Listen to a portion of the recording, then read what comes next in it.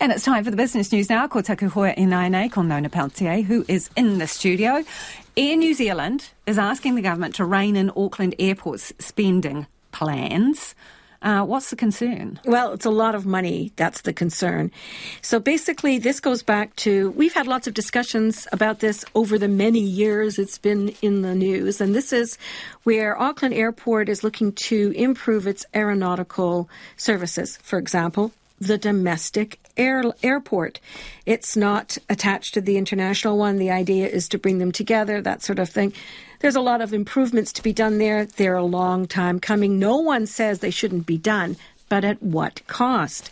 So the cost that's being proposed to do that and other things, the airline, Air New Zealand, Greg Foran, the chief executive, says it would add about, at the moment, it'd be about $9 per person is what you pay for those fees to cover those costs.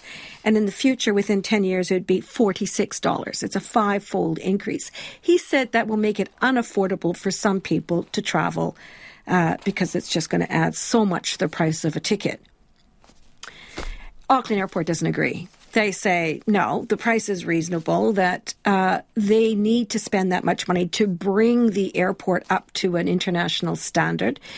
And they've come up with a proposal which they say everyone's had a go at input over the many years it's been tossed about. However, now it's under review by the Commerce Commission, and the Commerce Commission are going to make a determination about whether or not they think that these regulatory fees are appropriate. Well, now the minister responsible has been brought into the discussion. This is the Commerce Minister, Andrew Bailey, and he's basically been asked by Air New Zealand to intervene. They're saying there should be a review of the regulation, which is no longer fit for purpose, because what it does is this. Auckland Airport comes up with a plan, they consult with the industry, and then put forward their plan. That's what the regulatory review calls for. Air New Zealand says that's not appropriate. There needs to be negotiation and arbitration or mediation or something to negotiate. Auckland Airport says that's totally unworkable. Well, it's an issue that's not going to go away because we're talking about a lot of money over the next decade. It is interesting though, Nona, because the airline is saying it would take the cost of a ticket up $40-something in 10 years' time, only if the airline passes on the entire cost, because some people would argue maybe it should be absorbed out of profits. Could be. So there would be those kinds of issues that might need to be discussed.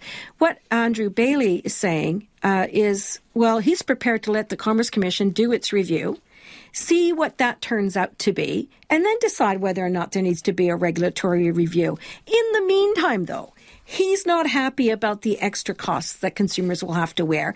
And he is going to be talking directly to the Auckland Airport Chief Executive, Kerry Huri Hanganui, and saying, listen, is this the best you guys can do? She's saying, yeah, it is. It is the best we can do. We're offering up something here that's really great and which Auckland needs. So this isn't going to be the end of the discussion. I think we're just still at the starting blocks. And it's been a discussion that's been going on for at least a decade or longer. Okay, Nona, should we glide gently through the markets? Let's do that. Okay, so the way this worked out was that Air New Zealand's share price, it rose a little bit on this at 0.8%. Whereas Auckland Airport's barely moved at all. The top 50 index, though, it fell.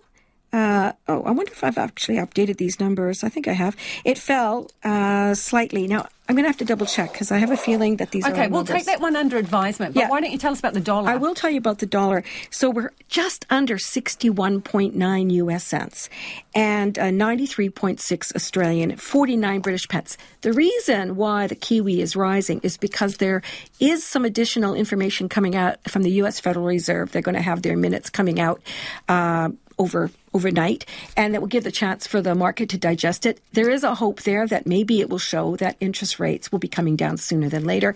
China has also reduced its interest rates to pop up to support its own economy. These things are adding to the idea that maybe the Kiwi is on its way up again. Thank you, Nona. Ka kite, Nona Pelletier there with Business News.